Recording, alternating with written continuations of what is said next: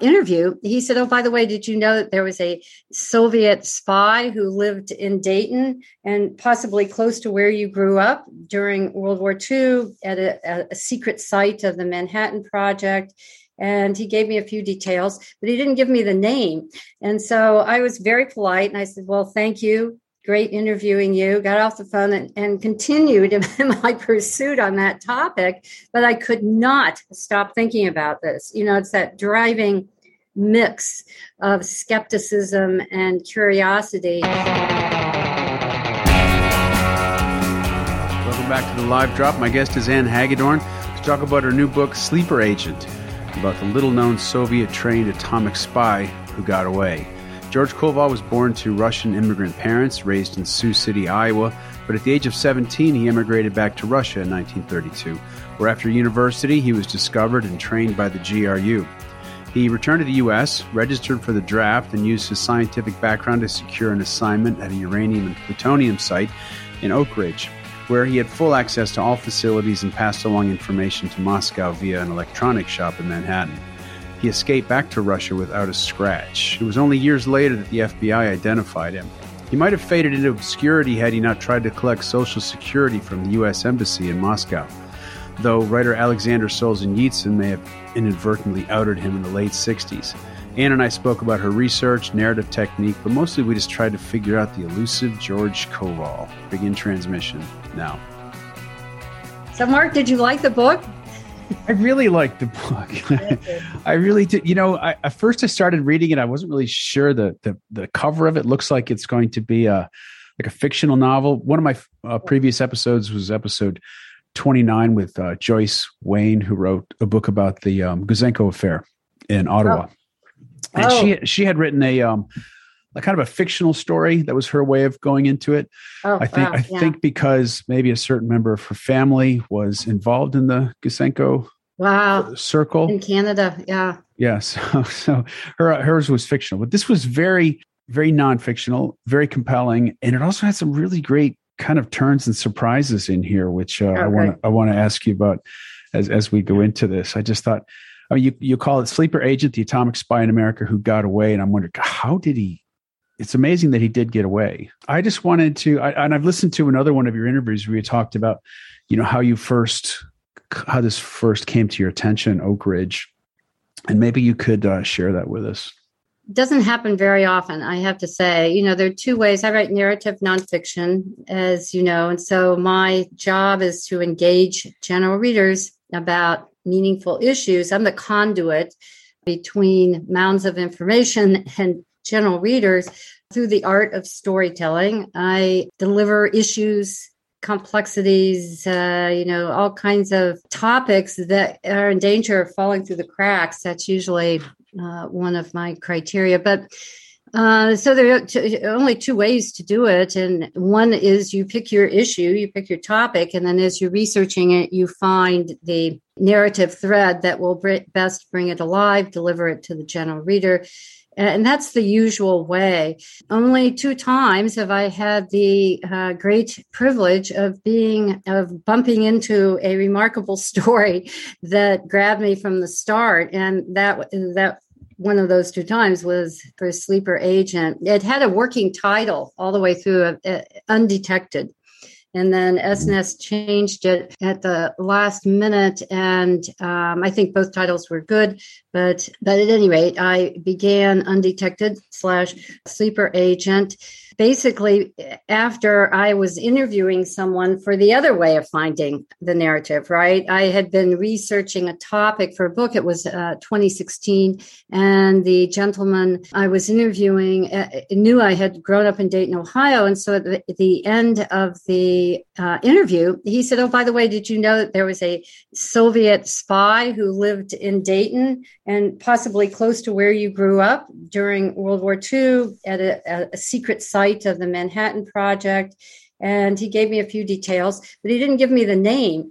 And so I was very polite. And I said, "Well, thank you. Great interviewing you. Got off the phone and continued in my pursuit on that topic, but I could not stop thinking about this. It's that driving mix of skepticism and curiosity. A week later, I began digging, just went on Google to see if I could at least find out his name.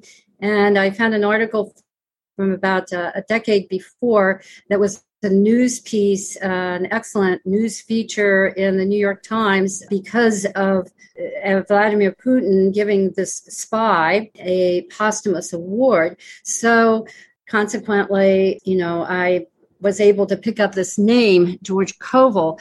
Then I put together my usual list of, what seems to be known, what isn't known, what has to be known if I'm going to really develop a biography. Next thing I did, I called the Reporters Committee for Freedom of the Press to get an expert there to tell me the latest, best ways to apply using the Freedom of Information Act for FBI reports. Then jumped in the car, drove to College Park, Maryland, where the National Archives are, stayed in D.C. for about a week or 10 days, interviewed some people, and that DC trip was the turning point because then I realized this is the real thing. It will be a challenge because he wasn't caught. I knew it would be a challenge, and it's bad enough writing about a spy, trying to find a true story about a spy, but if you don't have because to find every detail that's necessary to, tell the whole story. But in this case, there were no trial transcripts because he was never caught. Right. And so that was quite a challenge. And I discovered it, bumped into it by accident after in the midst of that wonderful interview. And then I, as many friends and family will tell you, I barely took a day off from then on.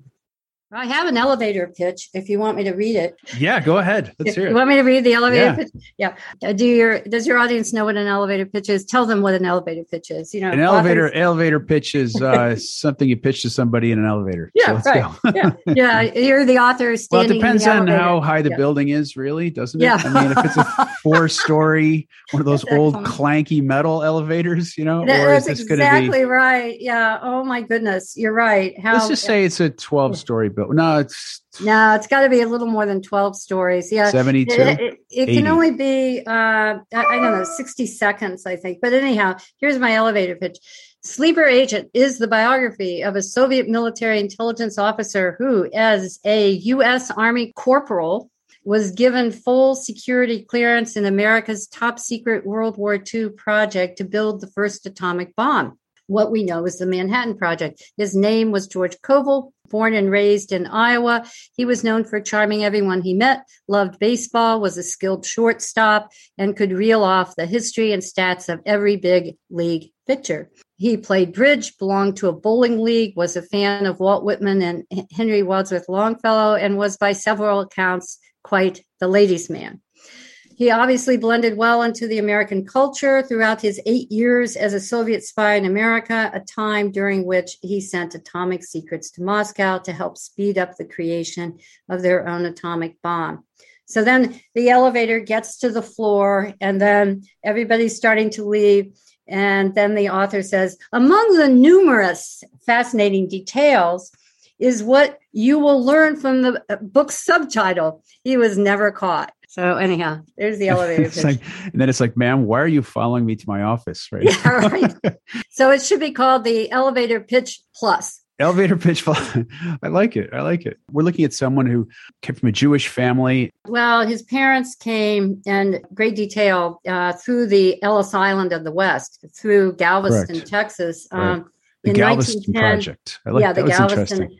Yeah, I wonder if that's where Bob Dylan's parents came from, or his relatives came from. I have no idea. I have no idea, but I have to tell you, I'm very curious about who did come through there and where they settled west of the Mississippi. But anyhow, fascinating detail. His father came in 1910 and was placed in Sioux City, Iowa. His mother came in 1911, and then George Koval was born December 25th, 1913. So George has an American childhood. He grows up in Sioux City with his parents. He excels in sports. He's a smart kid. He's more or less Clark Kent growing up in the Midwest. But things start to come apart around his teen years. I mean, he only stays until he's 19. He leaves in 1932. He was the representative for the Young Communist Party in Iowa. He was the representative, and he went to Chicago. There's a great detail in the book. The AVI? Yeah, he goes to Chicago for a big convention in 1930. He was at University of Iowa studying engineering, and it was either there or during a summer in Sioux City, he connected with a group that was protesting poverty, and he was arrested in a big protest. So, I think that was 1931. When he left in 1932, he did leave tracks of his beliefs, but you have to remember he was only 15 years old when he graduated from high school, right, which was 1929. So he was 18. So when he left in 1932, he'd also come under the attention of the American Vigilant Intelligence Federalist Institution or investigation, something like this. And there was, he also came to the attention of some, leading like American communist groups as well after this, I guess, speech he gave in Chicago as a young man. Do you think that did anybody kind of track that moment in 1932? I know he gets to the Soviet Union at the time. His parents settle into a communal apartment. He starts going to school, and then, through a girlfriend of his, he comes under the attention of the GRU, and they recruit him at that point. This is much later on. It's later on, yeah. But I'm just wondering, did he come to the Russian intelligence's attention in 1932 at that point? Or do you think it was? That's a great question. Not to my knowledge, but it's, maybe what my next book should be is the fictionalized version of this book. You want to hear my pitch for the beginning? Want to hear my pitch for the beginning? Yeah, right. Your beginning, you have this old man at what is obviously his wife's funeral. There's very few people there, mostly neighbors. 85-year-old man burying his wife. You look around, you see his little apartment. He really has nothing there. You can tell he was a teacher. There's some clues about this, but there's also something relating to baseball in America. You know what I mean? Yeah, right. So at that point, he makes up his mind. He gets out of his apartment, goes down the stairs, starts walking down, takes the train, maybe goes through Moscow, arrives at the U.S. Embassy, right? Right. And tells them he wants to collect Social Security, right? That he was a veteran. And you're like, what? What are you talking? You imagine being the consular agent who meets this guy. Of course, he didn't. But that was more or less the moment that revealed him publicly. Would you agree? Oh, when he applied. This is in 1999. 1999. No, I don't think so. I mean, no, it put him on the radar of the GRU. The GRU. Which resulted in an increase in his pension. Yeah, and also to assign a former GRU officer to be a GRU historian who would then write the biography of this spy using only his code name. But, Delmar. Yeah.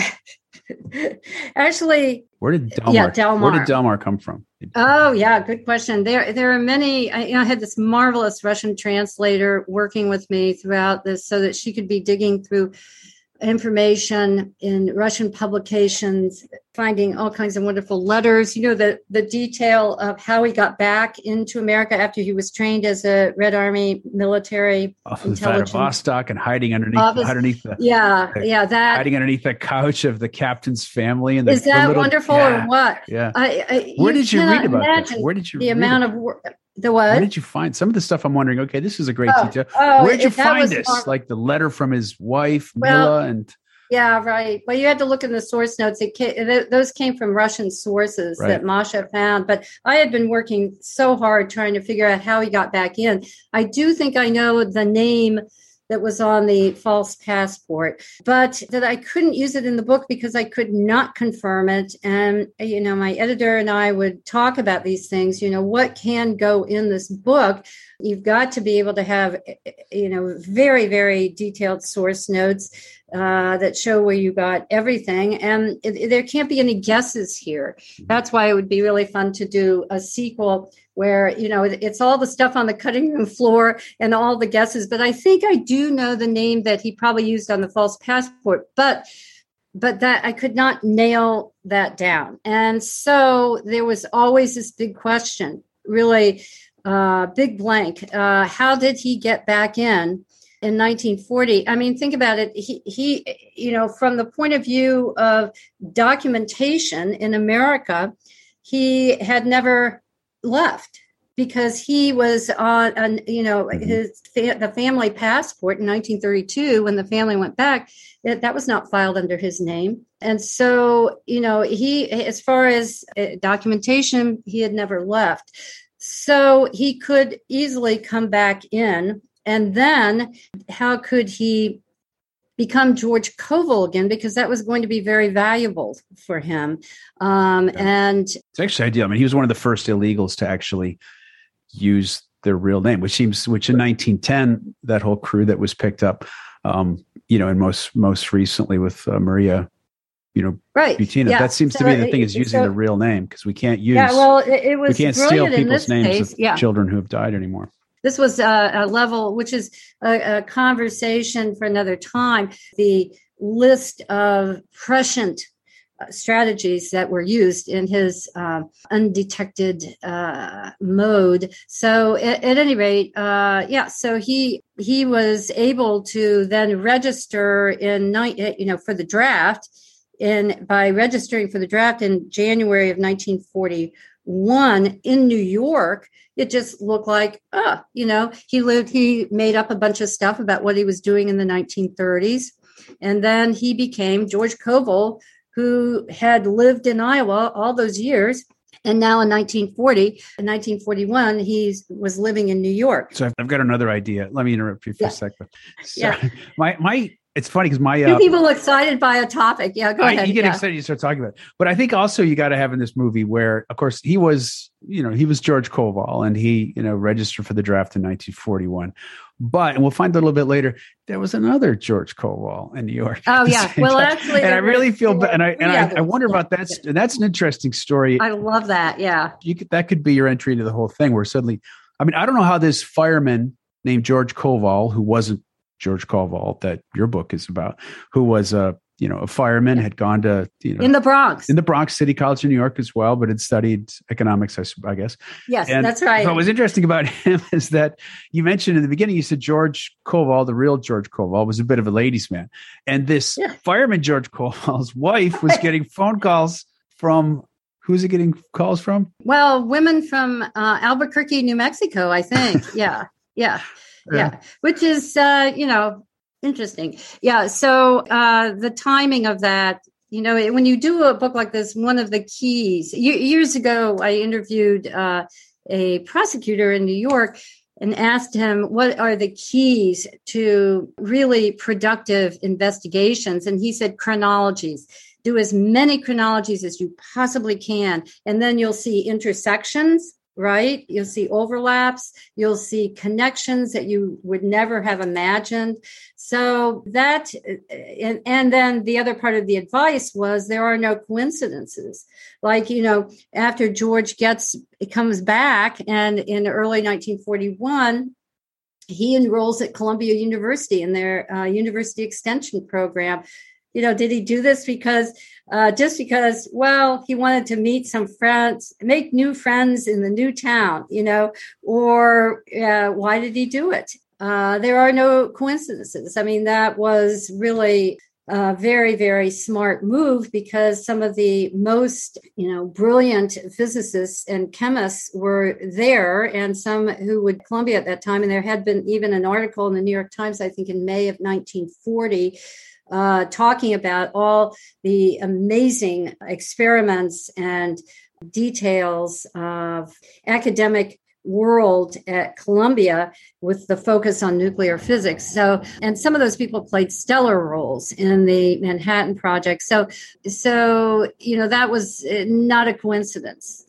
So there's an interesting coincidence that I saw in there. And to really, I know you mentioned chronology is important, but I'm just kind of doing long jumps all over this chronology. You have to excuse me. I mean, the great thing, George Koval, I would say the great thing, but like his major accomplishment was really confirming what a lot of what Klaus Fuchs had already about plutonium. Yeah. Yeah. So they wouldn't doubt that. So Igor Kurchatov, the head scientist in the atomic bomb project, could then believe what he'd been told about plutonium, because of course they were skeptical of all the. Yeah, so the confirmation was important, but one of the really interesting. Yeah, but that was not the main thing. I think the polonium. I think that recipe for the polonium. If you look at the details, to me that was really fascinating. That it took more than 2 years to figure out exactly the best way to produce polonium, which is the fuel for the trigger of the bomb. It took 2 years of two experiments, one going on in Oak Ridge and one in Dayton. And George Koval worked at the plants where both of those experiments were happening. So he knew the recipe for polonium. I think that's really crucial. Well, you knew the containers they were using, the processing, everything. Yeah. And while he's turning in that information, right? Someone, I don't think they've really discovered who, maybe you have in your research, but some Russian or Soviet spy was sending a message to a diplomat in the U.S. Embassy, which was picked off by someone who ended up being the cellmate of who ended up writing it in his book, which was published in 1968. I don't know. It's tough to follow, but maybe you could talk about that connection.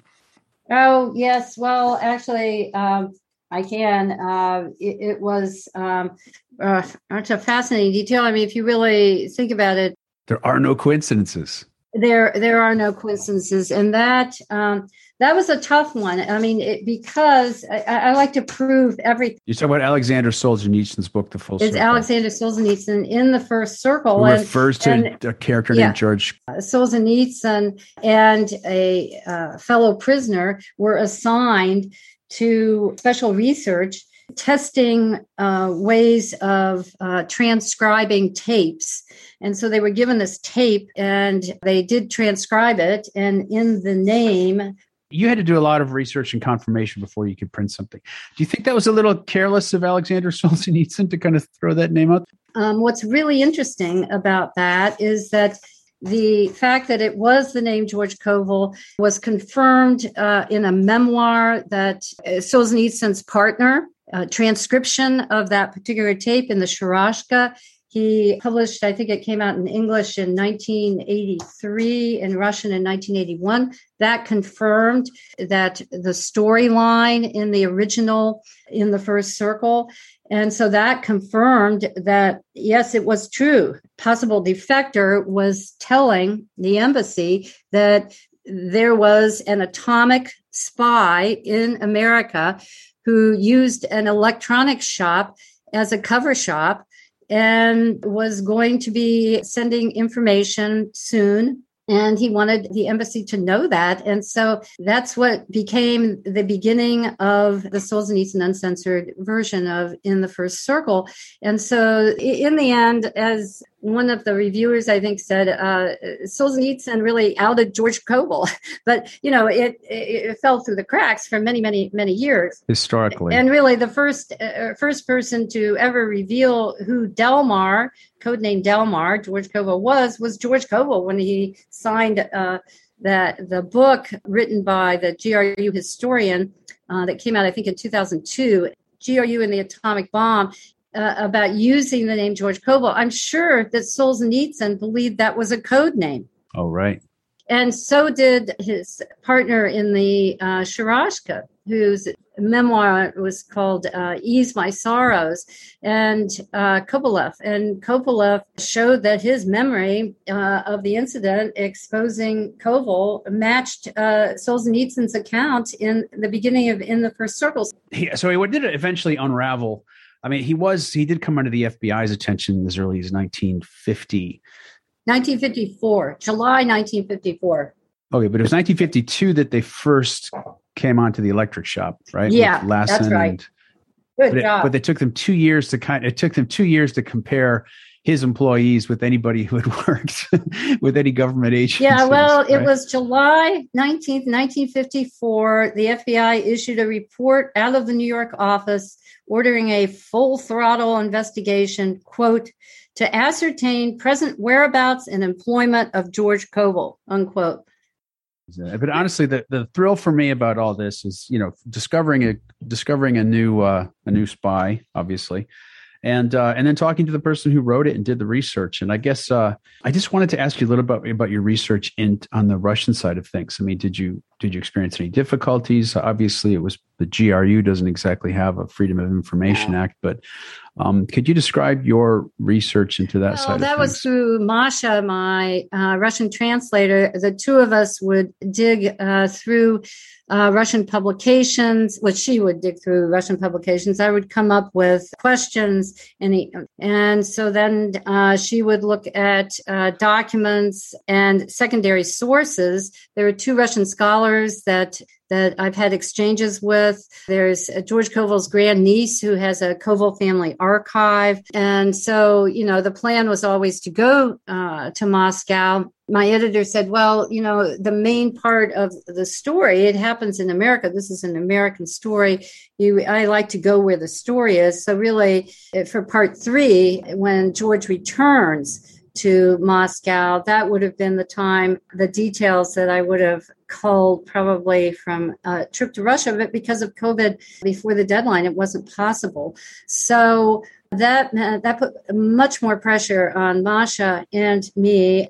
She and I worked very well together. And if you look in the source notes, you'll see a lot of the Russian sources. The most obvious that people have gone to is Vladimir Lota, who wrote several articles about George, and he was the one who was assigned he was the GRU historian who was assigned to write the biography of George. So those were in Russian, and then there are two Russian scholars who've written biographies of George, so we found those, and they're all noted in the notes essay, the acknowledgments, and the source notes, so you can see where all of that came from. What's the human constants? Oh, the human constants, what we all understand, what drives us to make certain decisions, all humans, so you have to sort of dig and find the human constants. I wanted this book to delve into the psychology of the spy, to show the hopes, fears, and beliefs that spurred his decisions and accomplishments. So everyone's life must have meaning, right? And I wanted to unveil the people and events in his life that shaped the meaning. That meant I had to immerse the reader into not just the historical context, but also to deepen the themes and the significance of what he did and why he did it. So the human constants are it's like Nick Clooney. He was one of my early readers, and Nick loved the book. And he said it was because he really felt connected to the lead character, Koval, and that Koval really helped him to understand the tug of war, basically, the Cold War struggle between the American dream and the communist workers' paradise. And so that I thought was really great, because he felt that, for him, Koval's life personified that struggle. You really explain the kind of the conditions, especially the anti-Semitism. I mean, going back to Russia, and then after all that he's done, experiencing anti-Semitism on the rise again in the Soviet Union. You can imagine that there must have been some inner conflict and some, having to come to terms with some illusions that he might have had. But, there's one thing about any story about a character. I mean, if you think about like the hero's journey, there's always the return when he comes back and he kind of shares this information. And one of the tragedies, I think personal tragedies that a spy would what encounters, they're not really able to sort of share their story. Right. They're not really able to come back and teach. They're not really able to come back and lead the next generation. There was a conversation he'd had with, but I've just been interested to know more about it, was this conversation with someone who he'd worked with, where he called him up on the phone in, I think, 2003. Could you? I think they exchanged letters for several years, and also then George's grandniece, Arnold Kramish. It's not surprising that late in life, he would eventually open up a bit to a former colleague who was an expert on espionage history. I mean, you have to look at Arnold Kramish's his background, exceptionally bright, about many, many publications, very knowledgeable about espionage in America, in Germany, in the Soviet Union, and they were colleagues at Oak Ridge. And so Arnold Kramish figured it out. He figured out that the author, this is a great detail, I hope you thought so, that March 1st, 1949 report that it only could have come from George Koval. Yeah, that Lavrenti Beria, who at that point was, the head of Soviet secret police. He had been, he was Stalin's deputy premier at that point. He had chief of the Soviet atomic bomb project. Anyhow, so he was assigned to write this report that then was later found that included the polonium details, plutonium, and this fascinates me because and we really should talk about the health physics at some point. It's one thing to say that a spy was in Dayton or at Oak Ridge, but it's another thing to find out what he did every day. And he was a health physicist, right. And so he had access to all the facilities and all of the efforts and projects to create safety to protect all the workers from radiation contamination. And, that's huge. So even in the midst of his espionage activity, he was a supporter of the working man. That's exactly right. Right? Mark, that is so excellent. And you're so right. And that's going to hold that thought for a second, because that's coming to that. What he was doing, he was asked to write this report. And so March 1st, 1949, turned it into Beria. And then it is found, I think, in the Russian Ministry of Atomic Energy by two American scholars who were writing a biography of Theodore Hall, another spy. And Arnold Kramish read that. I think that book came out in the mid-1990s, and Arnold Kramish read it. And in it, I so respect those authors, because in it, they said, we are not sure about this. We're not sure that what was said in this report, which was a hugely important report. What does it say? I quoted what those scholars said about the importance of the report in the nuclear arms race eventually. And they said, we're not sure that Ted Hall wrote this, because there are all these questions about the timing. So Arnold Kramish read the book and found that and said, well, it wasn't Ted Hall.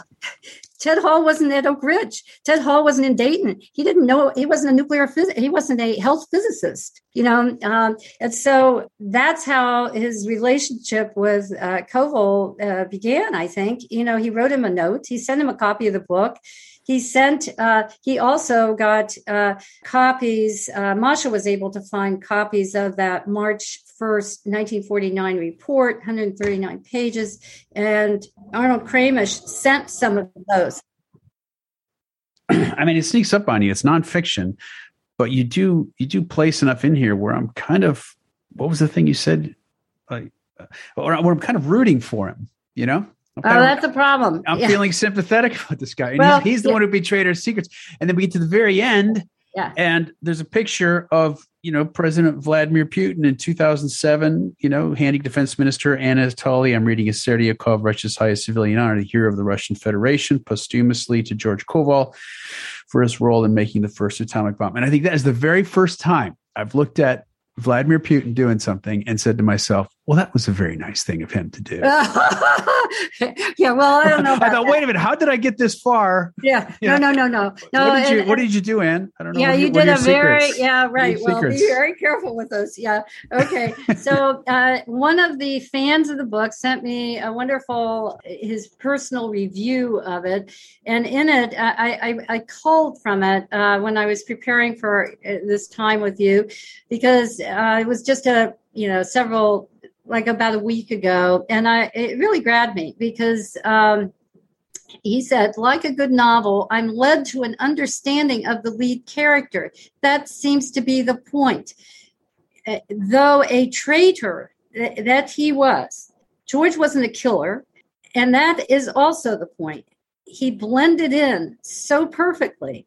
We need to understand how that happens. He says we have to get out of the James Bond aura and realize what a sleeper agent really does. And then he said many Americans would do for their country of birth what he did for his country of culture and political leaning. I thought that was, don't you think that's brilliant? Oh, absolutely. Many Americans would, and that's how we tie to them, because you and I would do for our country of birth what he did for his country of culture and political leaning. He moved his loyalty to his country of culture and political leaning. And I thought that was a brilliant comment on the part of the guy who said that, because I really believe that is the underlying story here.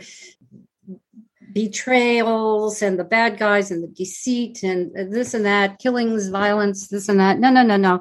This is the real thing. And the real part, another person sent something saying that to her, what was so profound about the story was that here was a kid who graduated at age 15 from high school, was a star on the debate team, was an actor. Did you catch the fact, as an aside, that he was in the play Nothing But the Truth when he was in high school? But at any rate, and so then, it makes you question hugely why someone would do this.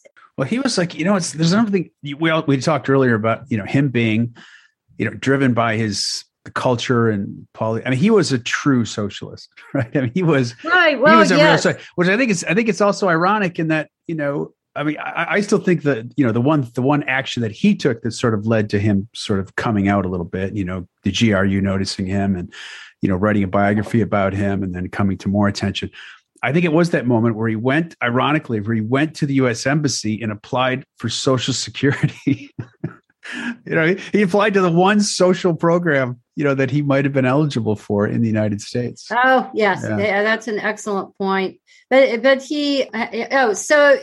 going back to the motives, I mean, you have to, you've studied all espionage so thoroughly. So what are the typical motives? Well, money, idealism. But I think in George's case, I think it was two things. I think that his story, I think it's what Nick Clooney said. His story shows that struggle between the ideologies of the American dream and the ideologies of the worker paradise. But at the same time, the decisions that he made really show, I think, the backlash of bigotry. Yeah. I mean, he was a kid who grew up in a family, of idealists who, he was definitely influenced by the ideals of his parents and believed that there could be a world without oppression. I mean, they were believing that communism was the only way for that. And so, he definitely believed those things. But, what pushed him to believe those? Because obviously growing up in Sioux City, being a star in his high school class, he didn't have friends he was sitting around talking about this with. It would, so it's and so I think it's the persistence. I think that's the underlying theme of his whole story. It's basically the human costs of oppression. Yeah. It's the persistence of prejudice in history. What happens? To jump from his motivations a bit, to look at, a spy's tradecraft, when in every interaction with somebody, when you start telling him your history, and he was a ladies' man, so he's probably good at that. I think it's important for spies, just as much as writers, to be able to create a sympathetic character of yourself? For example, when he just had a conversation with his landlady, apparently in the Bronx, and all she knew about him was that a few things about him, and he was a loner, but that he grew up in an orphanage. In Cleveland. I mean, he knew how to create very smart, a sympathetic character. Yeah, right. And I'm just wondering, what are your tools as a writer to create a sympathetic character? So he convinced the landlady.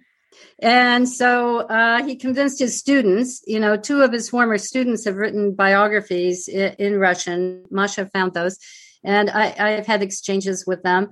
And so, I think that is the key to the importance of the story, is that he, through his hard work, his loyalty you have to look at his loyalties.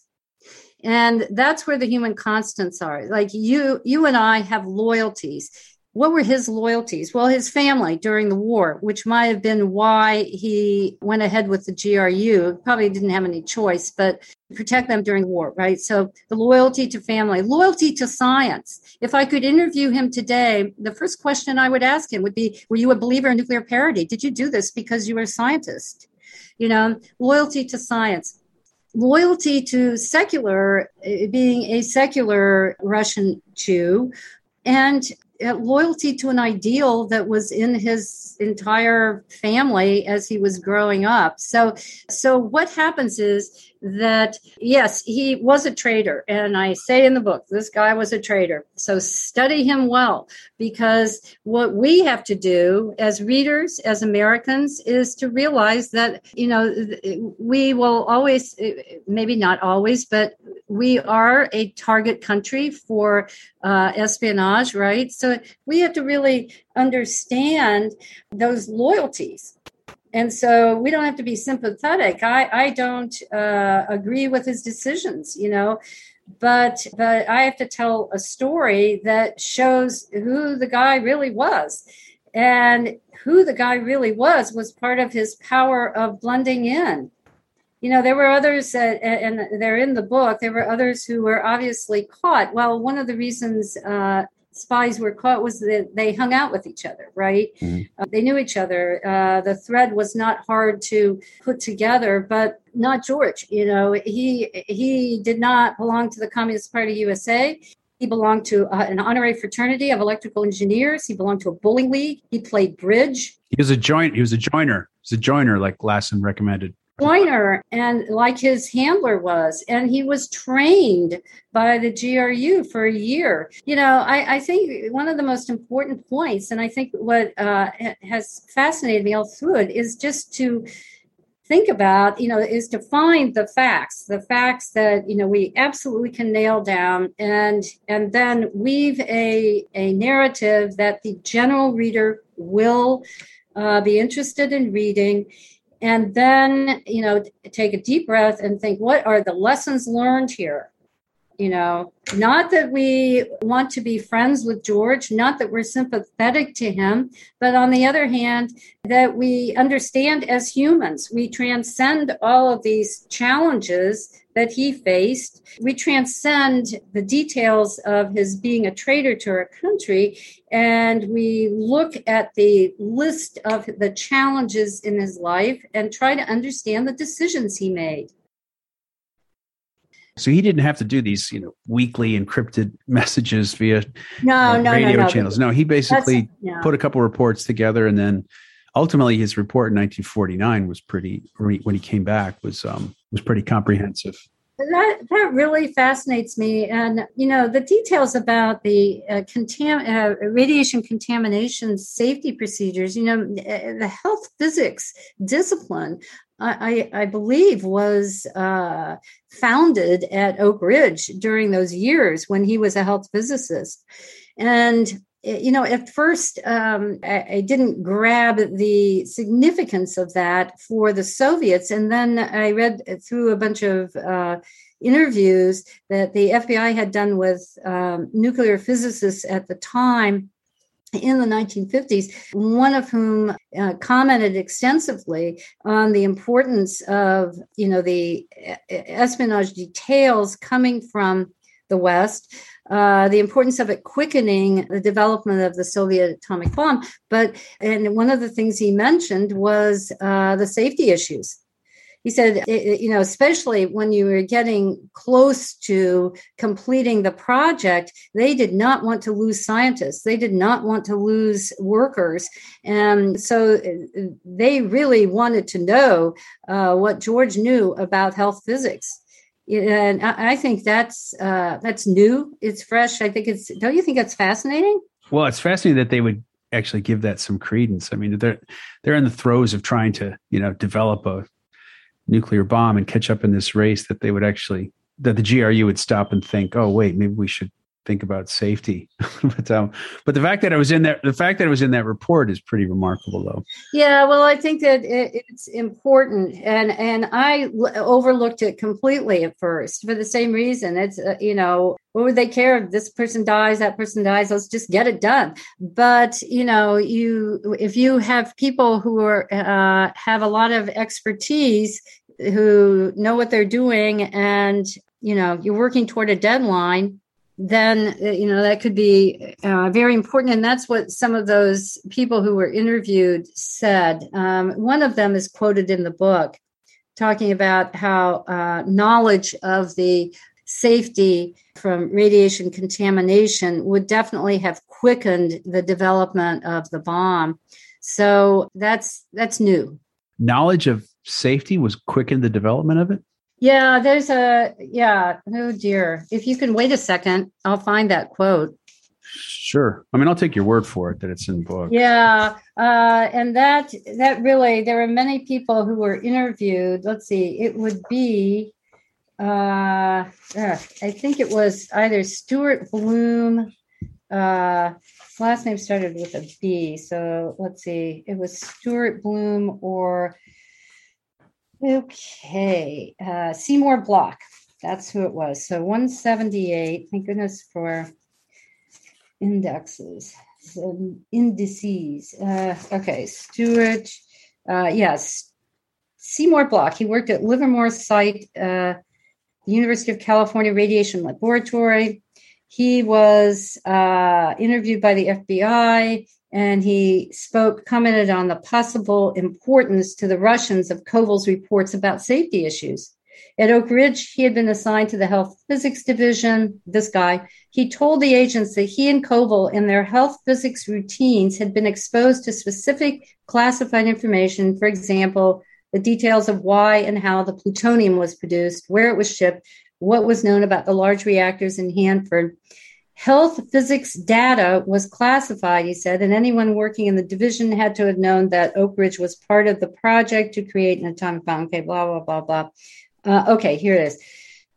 He also talked at length regarding the significance of what Koval knew about radiation monitoring techniques, tolerances, and instrumentation. All right. Though health physics did not contribute in a direct way to the development of the bomb, it was, he said, quote, highly important, unquote, to the success of the project. The threats and dangers of losing technicians and scientists exposed to radiation was a deadly risk to the project at all stages, especially as the bomb test drew near, when it could the to quickly replace well-informed experts. That makes complete sense. I mean, they're not looking at they're not concerned necessarily about the long-term effects, but like, wait, we don't have to replace, which implies that the Soviets lost some scientists in their development of the bomb. Believe me, it was on my list of questions, but also there's another great little detail here, and that's that Koval, this guy knew, had even published a well-researched article on radiation contamination of the air. And now that article came out in June 1945. Think about it. That all of these nuclear physicists, worldwide read the same journals. And that article came out in an international journal. So, that's an important part, I think. He must have known that the health physics department at Oak Ridge was brand new. This is a new discipline. And wow, as a scientist, I can learn a lot here, start writing papers about it, blah, blah, blah, blah. But the paper he published then could have been something that communicated information to Kurchatov. who was the scientist running the. Oh, that's interesting. That he could have been. Yeah, he could have been transmitting information just through scientific or academic white papers. Exactly, and I mean, look at the timing of it. Anyway, thank you very much, Anne. Thank you for being on the live drop. Yeah, thank you very much, Mark.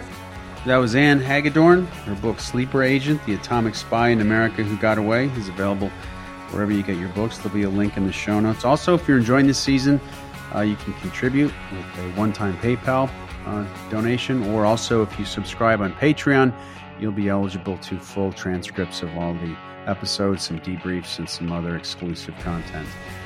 Just want to thank everybody for listening. You can find the show on Twitter @TheLiveDrop. And stay tuned for the next episode with Jack Devine, where he talks about his book, The Spy Master's Prison. End of transmission.